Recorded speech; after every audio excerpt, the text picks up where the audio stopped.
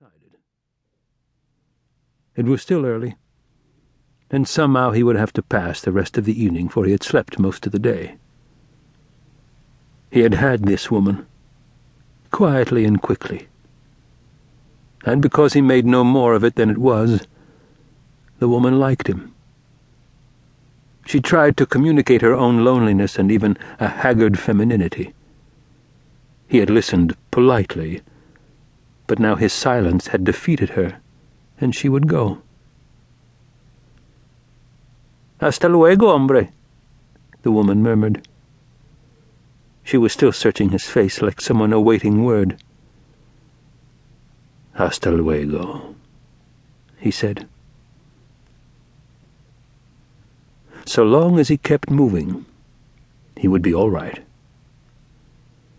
For men like himself, the ends of the earth had this great allure, that one was never asked about a past or future, but could live as freely as an animal, close to the gut, and day by day by day.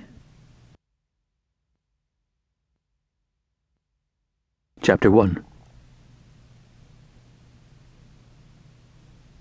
At 4 miles above sea level, Martin Quarrier, on silver wings, was pierced by celestial light. To fall from such a height, he thought, would be like entering heaven from above.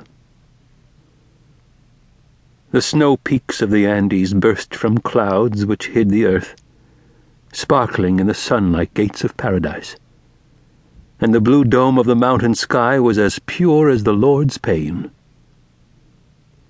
Where the clouds parted, it was true, dark lakes reflected wild, demonic gleams. But the red roofs of the villages on the lone road traversing the Sierra were signals of sane harmonies, goodwill to men. Quarrier, at his window on the firmament, could barely restrain a warble of pure joy. Instead, he whistled tunelessly and hummed until his wife in the seat behind him told him that he sounded like a kettle. He stroked the head of his little boy, whose nose was pressed into the fog made by their breaths upon the glass.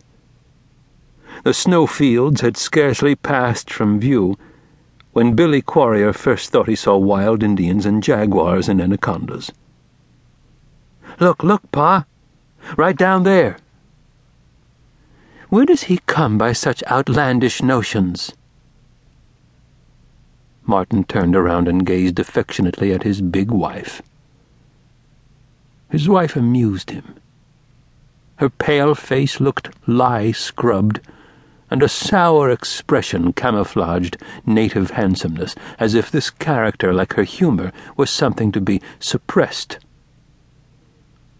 To cheer her, he made his joke about a heavenly descent, and laughed when she would not laugh. He said, "Now, sweetheart, there are jaguars and anacondas here. That's all."